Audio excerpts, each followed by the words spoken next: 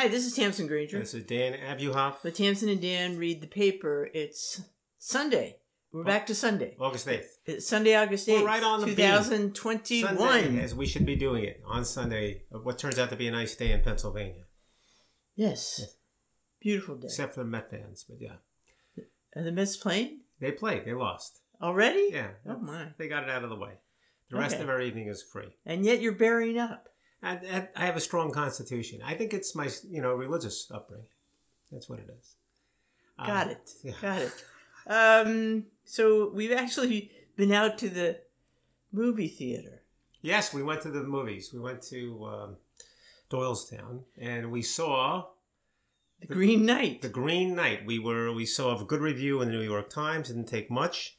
And we, hustled to the theater in Doylestown, which is a very nice nonprofit theater, very comfortable surroundings, and we got to see a film. Maybe you should talk a little bit about what that movie is, because it's not on everyone's radar. Well, I am not prepared to talk about the film. I don't even know who made it. Do you know who made it? Oh, man. All right, get out your phone. It's starring Dev Patel. Yeah, tell the story. And it's you know all about it. Well, I was interested in it because, I'm a fan of the Arthurian legends. Okay, it's a story of Sir Gawain. Sir Gawain, or Gowan, however you want to pronounce it, based on a 14th century poem by Anonymous. Right. And actually there are like a zillion versions of the legends of Gawain. Sometimes he's a good guy, sometimes he's a bad guy, sometimes he's virtuous, sometimes he's evil. But this poem basically zeroes in on the story in the movie, which is that Gawain, who is the nephew and in some legends best friend of King Arthur, agrees to a challenge by the Green Knight, right, who bursts into the, round table Christmas dinner and says I don't know how he exactly He will subject himself to any kind of attack. Anybody can hit him. Yes, but as long as that person comes to his own kingdom a year hence and allows himself to receive the same blow. And Sir Gawain, I don't think I'm giving away too much to say that Dev Patel... All the other knights, all the knights of the round table shake their heads. They're cowering because this is a very scary figure. But he's also a scary figure. He's a huge, ominous, dark shadow of a figure. Supernatural. And Dev Patel's character, Sir Gawain, accepts the challenge, hacks at the Green Knight, and then the story is whether... lops off his head. Yes, and whether and how... Sir Gawain is actually going to follow through on the undertaking and come a year hence and put himself at the mercy of the Green Knight. And that's the Green Knight gallops off into the sunset. Yes, he picks up his head and laughs. He picks up his head, gives a big laugh, and goes off. Yes, the head's laughing while it's being held. So it is mystical. This movie. It is. It's not an action movie. No, and it's not a realistic movie entirely. But it or is, momentarily. Yeah. Well, we can't go on about what it's not. We ought to say what it is. What it is please say what it is, because I'm not sure. Okay. It is an extremely ethereal, aesthetic, compelling film. It is beautifully shot. Compelling? Yeah. Beautifully shot. The music draws you in. It's, reminiscent of music of that time. It is not reminiscent of music of that time. What time is it? It's not the Bee Gees, Tamsin. It's a lot of wailing. Wailing, yeah, yes, wailing. And look, I found... If you go for wailing, you'll be drawn in. Look, I found myself thinking about this movie quite a bit afterward, which tells me something, which puts it in the plus column for me, even though it was a little hard to figure out what was going on. And it's not the easiest film to get into. And it's long. But I'm telling you, I thought it was worth the experience. And I said to you, I think I figured out what's happening. What's happening is, and again, I don't think I'm giving too much away.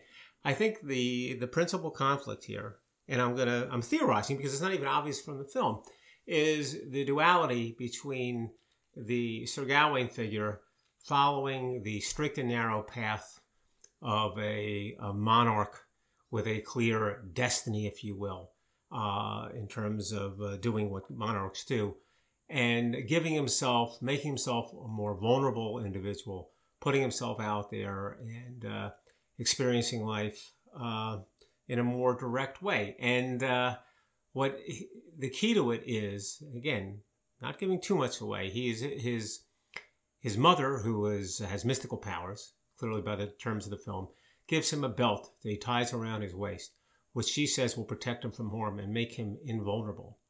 And there are certain scenes in the movie where he takes that off.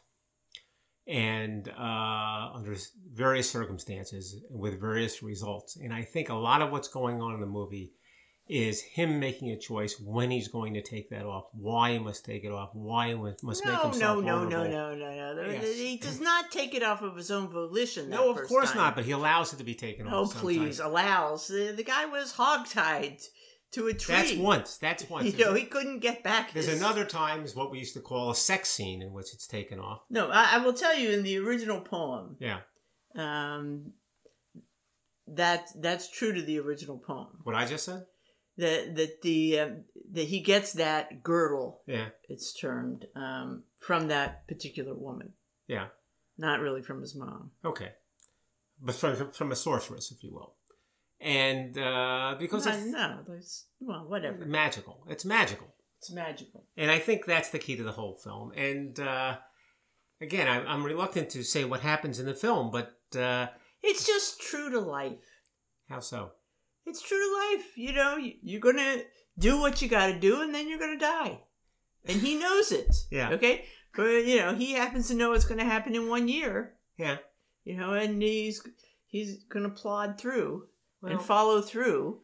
And that's the choice in life you're given. You know how it's going to end. It ends the same for everybody. So do you charge forth and do what you can do, or you say, what does it matter? Or do you avoid your destiny? It all ends up the same way. What makes him follow through and go to the Green Knight? He doesn't have to. Because he's a Green Knight. He's a dope. He doesn't know any better. He's green in the sense that he's inexperienced. So that's the kind of duality. That's the dual. Gawain is not the Green Knight. The Green Knight is the big, tree-like thing. But that's again one of the compliments. But the title gives the opportunity. Look, this conversation means something to me, but it's very hard for someone who didn't see the movie. I recommend the movie. I think it's interesting. You're gonna have to suspend a lot of disbelief, and you have to give yourself over to the surroundings, and you really inhabit another universe for a couple hours. It's not the worst thing. I wouldn't go into it entirely sober. Well, yes. I'll pass on that comment. Let me just say one final thing. Do not, whatever you do, watch it on television. If you're going to see it, go to the movie theater. It's going to look stupid? Yeah, it's just not going to play. Well, okay. What was I going to say? I don't know. I will just say that if you care about things like Rotten Tomatoes, it gets a good score from the critics and a very bad score from the audience. That doesn't surprise me in the least. Yeah. Right. But the fun thing about it was we did go to a theater and we did get to see coming attractions. Yeah. And it looks like there's some fun stuff coming down the pike. And some stuff I wouldn't see in a million years, which is... Yeah, but you may, You're going to see Annette?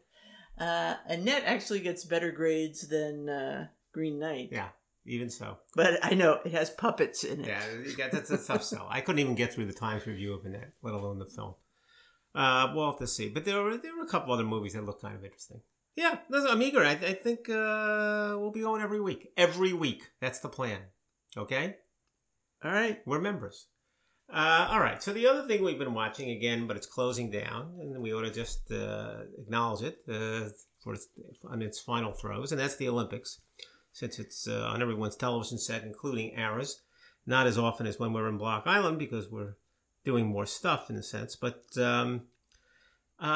it's there, and it's funny because it feels like every time we put it on, it's beach volleyball. Yes, every single person I have talked to, yeah, about have they been watching the Olympics? Yeah, that's what they say. Yeah, well, even my mother said that. Is that right? And she said it seems to be always this beach volleyball. Yeah, well, that's the funny. Now, beach volleyball is a sport that's so boring to watch that they actually sat down the competitors at one point and said the only way we can televise this is if you take off your clothes. I mean, that's clearly what happened. That's what's going on. As a marketing thing, they said these women have to be in their skivvies or we can't show it on TV. And the sad thing is that even with that, it's still boring. I can't think of any other sport where they have so many, where they televised so many of the eliminations, right? Yeah, it's on all the time. It's on every single minute. On all the time. You know? They think they've got a winner, and when in fact it's quite clear they have a loser. You know, it's funny, they're showing beach volleyball like crazy. Did you know that race walking has now been eliminated from the Olympics? Well, my mother will not be sad about that. She said she doesn't like it? No, she didn't like it. She said, and you know those guys walk for 4 hours? She said, that's ridiculous. All right, just before we go, your mother's 96. She's not in any demographic that I think anyone's really looking to appeal to, but fine. She's on the air. She watches all this stuff. It's funny. They took out race walking. Look, I think the demographic is skewing towards 96? Her end of the scale. Well, it might be. To be... You know, if you watch the commercials. You know, they eliminated race walking, but they kept rhythmic gymnastics. It's still in. You know, look, there was an article about the ratings have been disappointing. And we don't have the final ratings yet because it's not over. It's technically not over until today. But the ratings they've gotten so far are sufficiently weak or off what they had hoped for. When you talk about ratings, are you just talking about what appears on the network? No. I'm talking about the more sophisticated ones where they try to track streaming. It takes you into a complicated conversation. But I can't give you one number because it's this whole thing. But it's enough that here's what matters. Here's what tells you. They're offering the advertisers free time as a bonus, as a makeup. Because they're not getting nobody watched? Not nobody, but because they got lesser viewership than they would have hoped. That tells you what you need to know.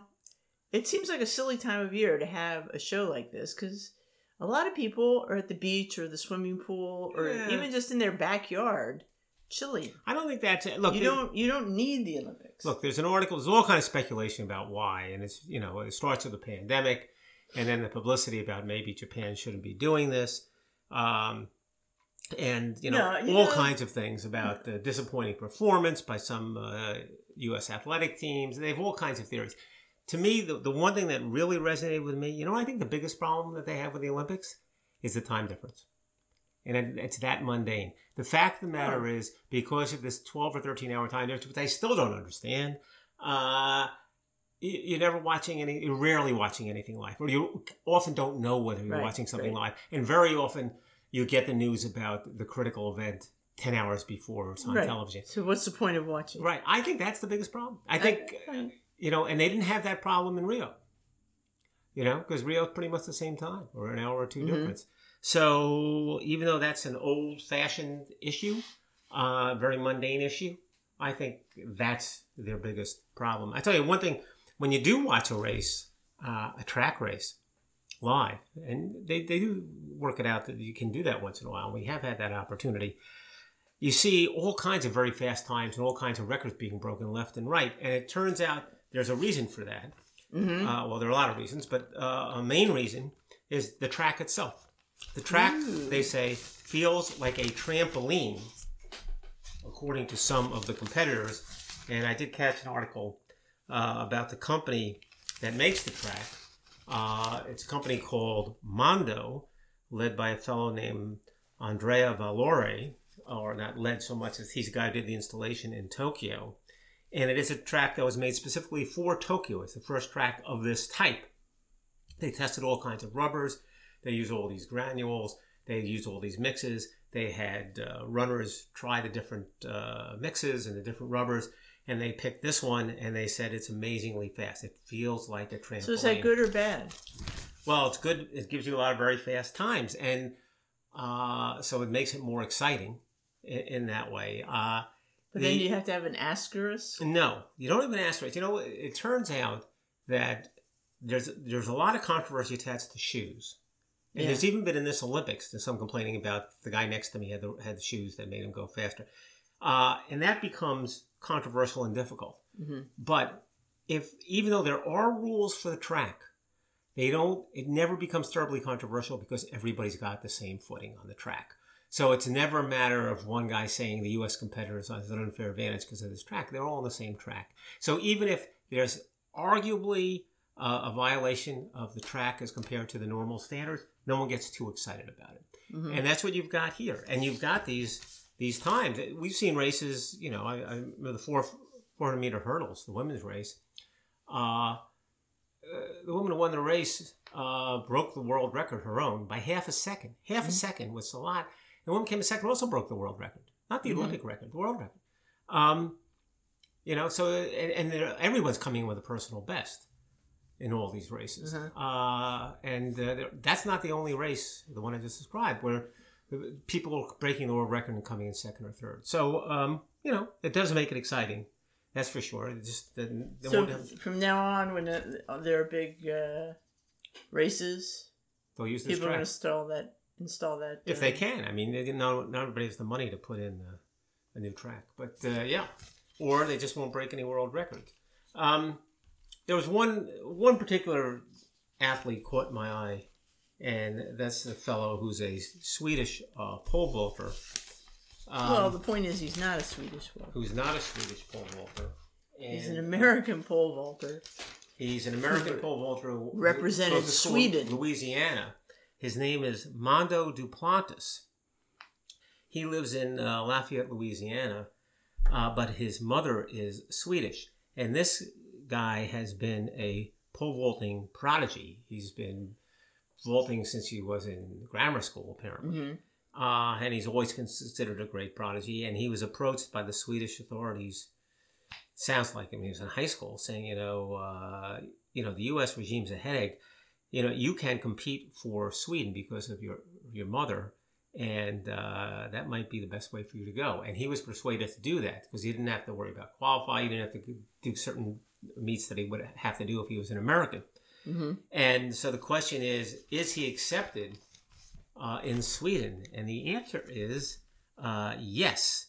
Yes, he is, because they say in the Times, Duplantis has emerged as one of Sweden's most beloved athletes, endearing himself to a once skeptical public by 1, speaking Swedish in interviews, 2, driving Swedish cars, 3, buying a place to live in Sweden during the summer, and 4, dating a Swedish model, Desiree Englander.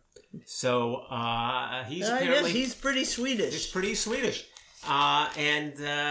They say in the article that it gets a lot of attention in Sweden, and if he wins the gold medal, he's going to be a super Swede. That's what they say here in the article. Well, it turned out yesterday he did win the gold medal. So there you go. Yeah. Mondo Duplantis has got it made in Sweden. Yeah.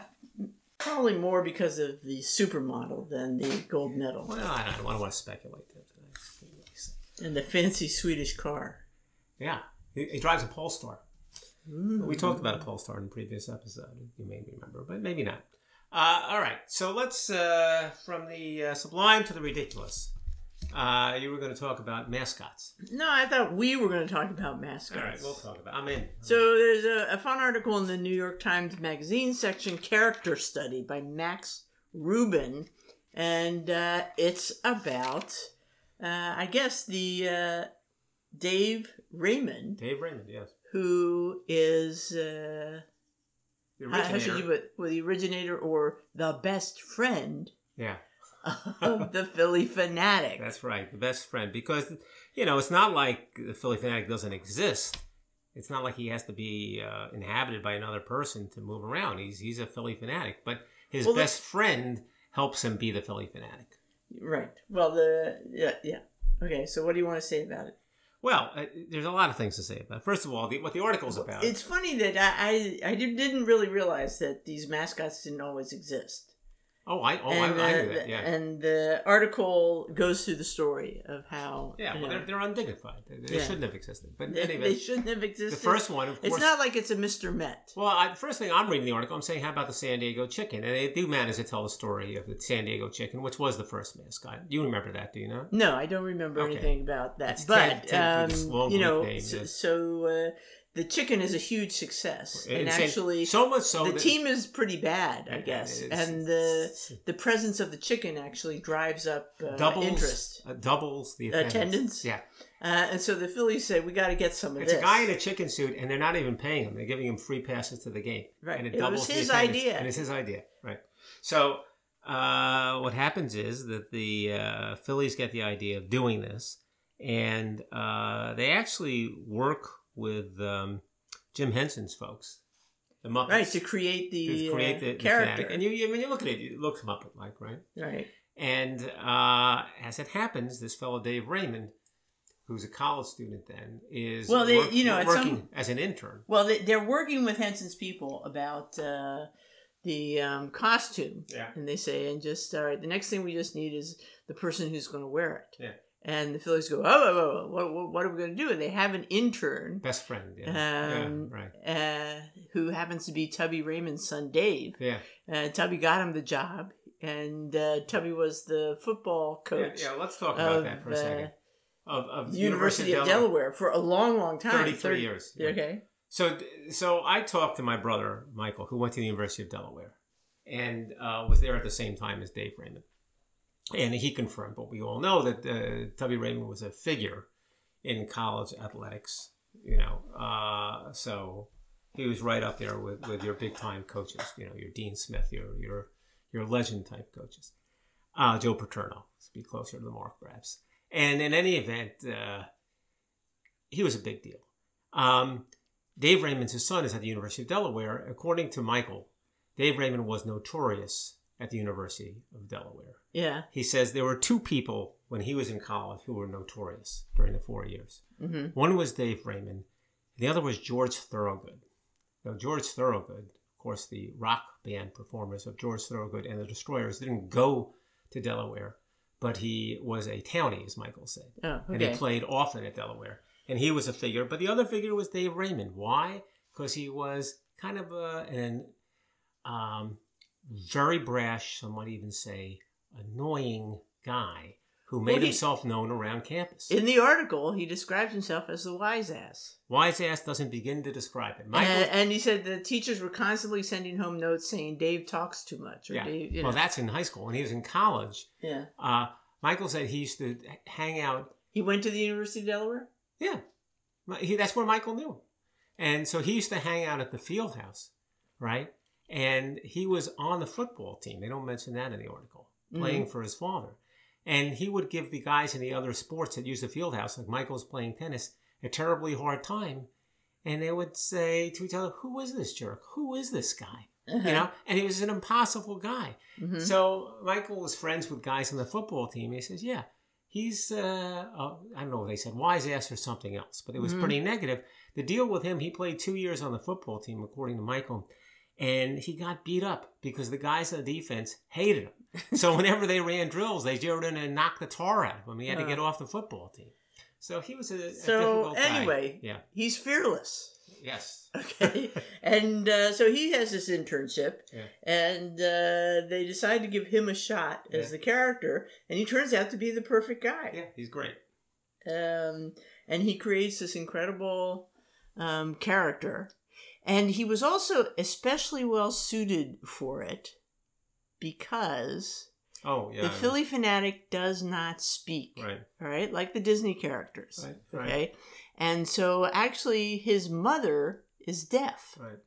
And so apparently to avoid hearing him, sometimes she would turn down her hearing aid. Yeah. That he got very accustomed to, emphatic gesticulations. Yes, he was good at speaking with his hands. That was his reputation. He was good at his emphatic gesticulation. And that would be great for this character. Right. So anyway, the Fanatic has tremendous success. And he helps, and Raymond has a career helping originate other characters. Yeah.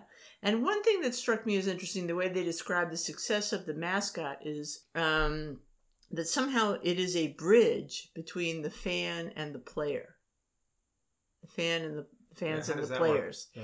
That, he sort of, he brings them together. He's kind of on their side when he is like standing on the dugout and mocking the opposing team, etc. I mean, he's kind of in there with the fans. Yeah. Kind of thing, representing Right. them in a way. Yeah. Or when he's doing goofy things to the umpire, etc. He's acting out some fan impulses, you Right. know, so that, they become very attached to it All right.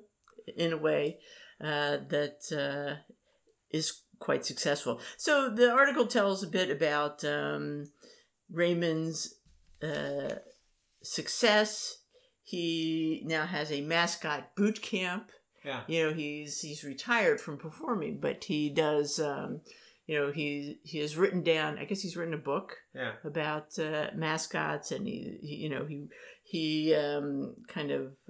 But he helps put them together. They tell the story about the Philadelphia Flyers needing a mascot and him inventing that, creating that mascot. The Flyers were one of the holdouts in Right. terms of.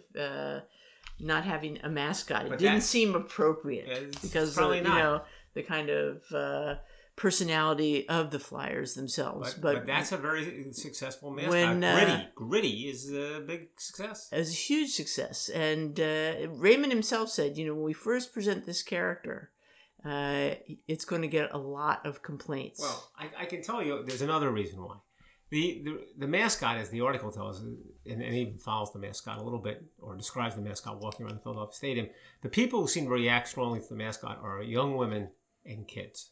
Mm-hmm. Okay? I'm not saying men don't, but it's young women and kids. That's what they say. Okay. You don't have that at the hockey game so much. The hockey game crowd is a more grizzled veteran crowd.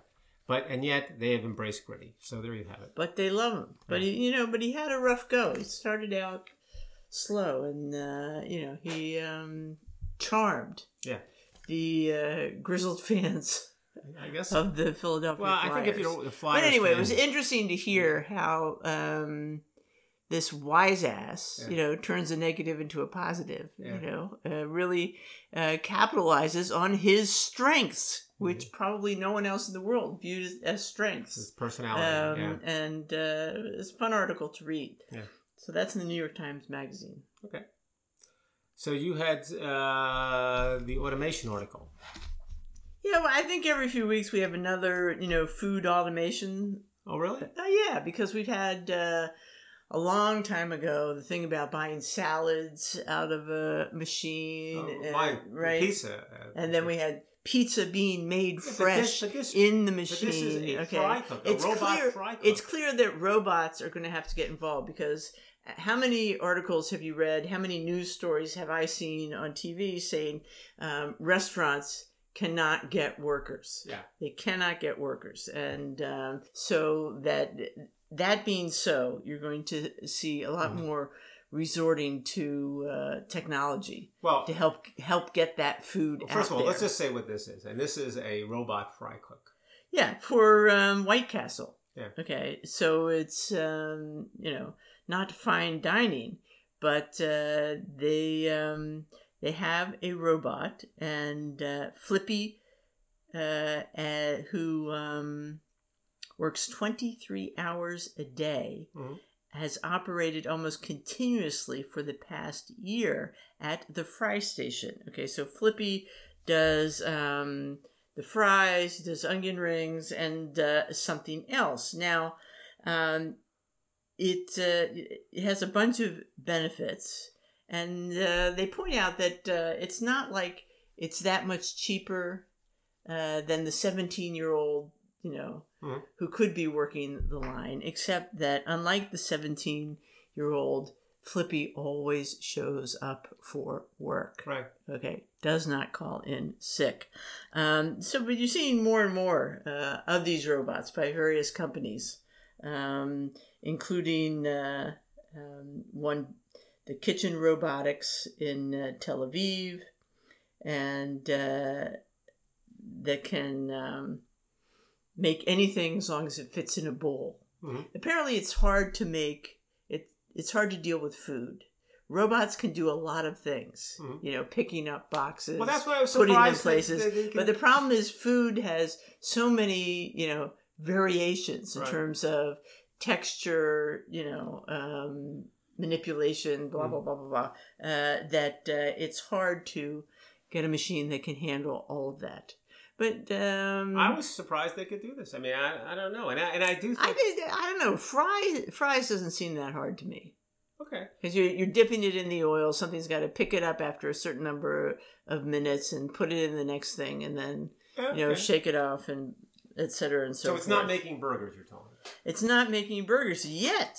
Okay. Well, look, I know you say you make the point that they make, which is shows up for work, and that's the big thing, but. I can't help but think that it's the raising of the minimum wage makes it easier to justify this kind of expenditure. And they're just saying, right.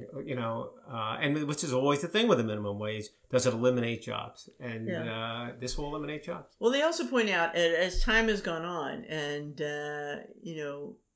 the basic technology of operating a kitchen has improved over time, especially in fast food restaurants. Right.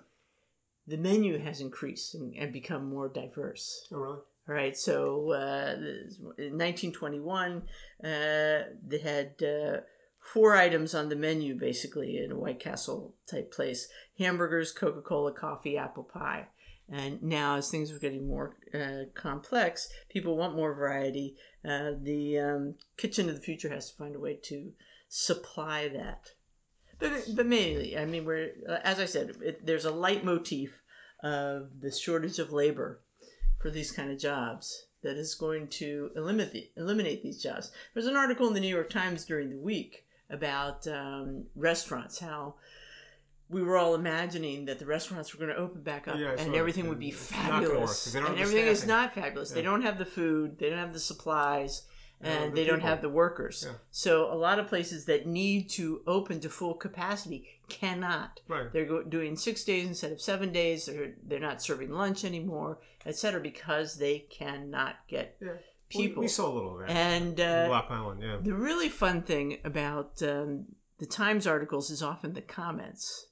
Oh, I don't see that. Yeah, you got to click on the comments on the online version because I tell you, New Yorker, whoever reads the New York Times, they are the crankiest people in the universe. It's really, most of them said, well, who needs restaurants? A couple of them were saying things like, my wife and I learned during the pandemic that we could be much happier eating at home. How do you know what this person's voice sounds like? Because it's that kind of guy. I see. That kind of cranky old guy. Uncanny. But it was a dismal prospect, the things people were offering. And some people were saying, well, what's the problem? Just pay people more. Yeah. And other people were saying, is that how you solve every problem in your business? You just say pay? Well, the Times has plenty of articles that say you just pay people more and charge people more for meals, and everyone will be happy with that. And I think what you've learned from looking at the comments is that that's not the case. That's not the case. And also, we've also seen a fair amount of employers saying, I raised the wages. People are still not showing what up. They need is they don't want to make fries. Robot fry cook. I mean, that's what they need. So they're having the Hall of Fame inductions for the NFL. And what struck me is this one fellow, this year's Hall of Fame inductions include Bill Nunn, who I never heard of. But Bill Nunn is being inducted. He was a great scout. That's how he made his name. For the Pittsburgh Steelers, he became the first black scout and front office executive in the NFL when he was hired by Pittsburgh in 1967 to help recruit players from historically black colleges and universities. So you say, well, that's, how exciting is that? This is how exciting it is. They have a list of the players that he recruited from HBCUs, and it's an incredible list. I won't name everybody, but they include Joe Green, Donnie Shell, John Stallworth, Elsie Greenwood, and Mel Blount. Well, these guys were superstars. And the Steelers were far and away the best team in the 70s because of these guys, not because of Terry Bradshaw. I mean, Terry Bradshaw was very good, but who went to LSU, by the way. But these guys were superstars. And what they say in the article is that there was a pipeline that the Steelers enjoyed that other teams didn't, because he was a former sports writer. He knew these schools. He knew the people there. He would visit them. He would get the information from the coaches, and he would bring these players there who were under the radar. So however they were doing in the normal draft and competing with other teams, the Steelers were, in addition to that, plucking these guys sometimes. I mean, Joe Green was a first-round draft choice, but these others, not necessarily, getting them in later rounds and stocking the team with these potential superstars. So it's no accident that that team became the dynasty of the 1970s. So I was saying, oh, well, that's how they did it. I mean, that's legitimate, by the way. But that's a very interesting story. They do say later on in the story that what's happened, strangely, is that other teams caught up with that. And they started recruiting at HBCUs. And the Steelers no longer had an advantage. And yet now they find that very few HBCU players make it or are drafted in the NFL. I think in the last draft they say there was nobody drafted from an HBCU. And they went to the commissioner's office, and there's someone who's an executive of the commissioner's office saying, we got to do something about that. That's not right. This is part of our diversity initiative. The NFL should make sure that its front office recruit from the HBCUs, saying that, we have a problem, we're going to get rid of it. Well, they don't have a problem. The reason, this is me, not the article, the reason that they're not drafting from the HBCUs is that the players I mentioned before, the John Stallworths, the Mel Blants, who went to the HBCUs are before, recruited to the other they're now schools. going to the University of Michigan. Okay. Yeah. It's not that the NFL that caught on to this, but the colleges caught on to this. So those are undiscovered talents are no longer undiscovered talents. They're playing in the Big Ten. And that's why they're getting included. So it's a problem that's really not a problem. But in any event, this to me was illuminating. Because you say to yourself, what kind of geniuses do they have, the Pittsburgh Steelers? Yeah, they had this guy, Bill Nunn. That's what they had. So that's the way it works sometimes. Interesting. Speaking of geniuses, there is a review in the New York Times book review section, The Art of Making Art by Alan Cumming, who's a performer. Right. We love Alan Cumming. I love Alan Cumming. I mean, he can be odd sometimes. Well, he does. But there's no question he really embodies his characters. Well, he's a great talent. Yeah. He does you see him on television with Masterpiece Theater. Yeah. Murder, masterpiece. No, don't do it. Sorry. But he was on when he does, Cabaret, when you do hear his Scottish accent, it's quite wonderful. Yeah. And he's a great performer. Yeah, famous for Cabaret, probably in most people's minds. Anyway, he was reviewing a new book by James Lapine, Putting It Together, How Stephen Sondheim and I Created Sunday in the Park with George. Yeah. So it sounds like a fun book. The review is in the format of Alan Cumming is saying he really sees the world divided into scientists and artists. And you're either one or the other. And he really sees Sondheim as a scientist. Okay. More, precise, thinking in straight lines, comfortable with order and rationality, as opposed to James Lapine, who he sees the artist, dealing with curvy lines and laissez-faire, he describes it, abstract thinking. But anyway, it sounds like it's an interesting book detailing how this whole musical comes about. That there, Sondheim is kind of reeling after the failure of Merrily We Roll Along, right, which is still in my mind one of the great musicals. Yeah, I don't get it, he's been brainstorming with Lapine, and nothing is quite happening, and until they start riffing on some postcard of Seurat's Grand Jatte, Afternoon of the Grand Jatte, together, and boom, a musical happens. Yeah, it's interesting. I didn't buy into the artist scientist duality. I didn't quite get it. I mean, look, I think Sondheim is extremely precise, and he does say he's an extremely precise writer, which he is. And you looked at, and I've read those Sondheim books about his own plays, and He's Well, very precise.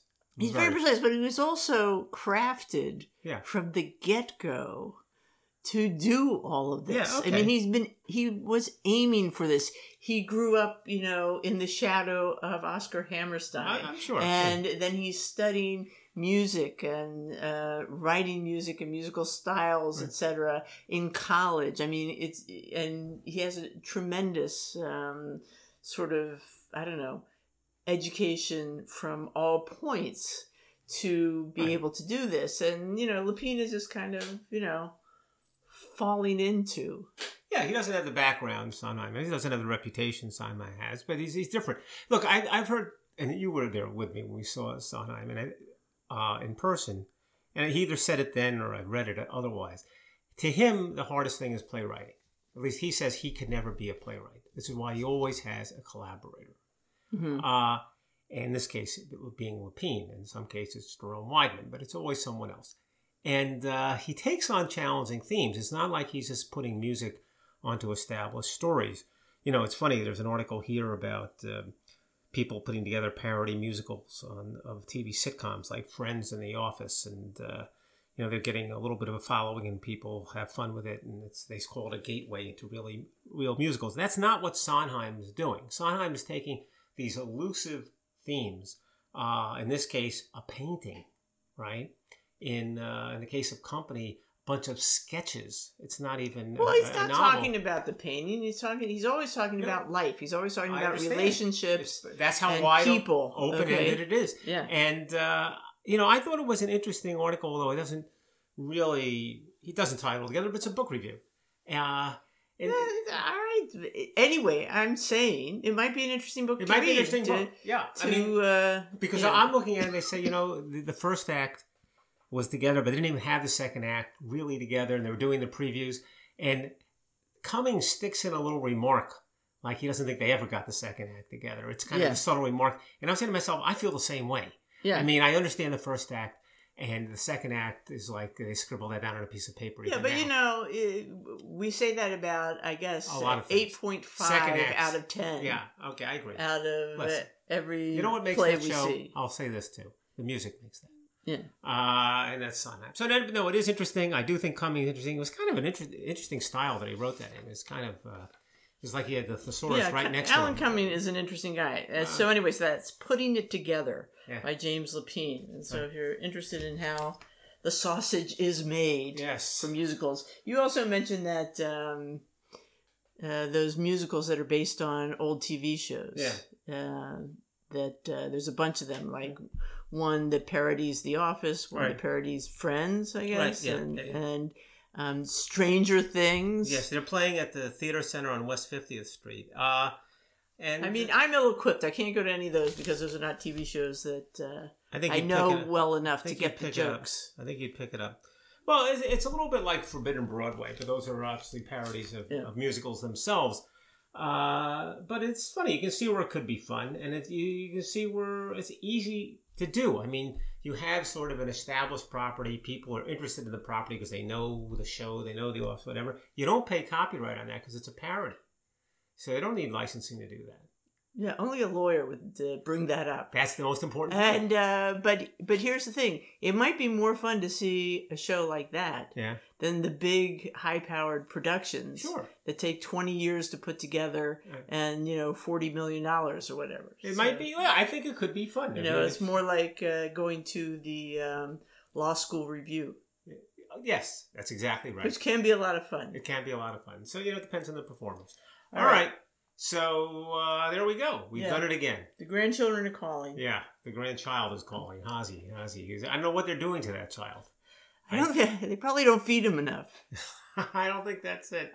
Which is not really possible. He eats about every 10 minutes. But, you know what it is? He wants his grandmother. When his grandmother's in the house. That must be it. He wants his grandmother. That's exactly it. Hazy wants what Hazy wants. That's right. I'm on the way, Haz. All right. So this is Tamsin Granger. And Dan Abuhoff. With Tamsin and Dan Read the Paper. We'll be back again next week. Thanks.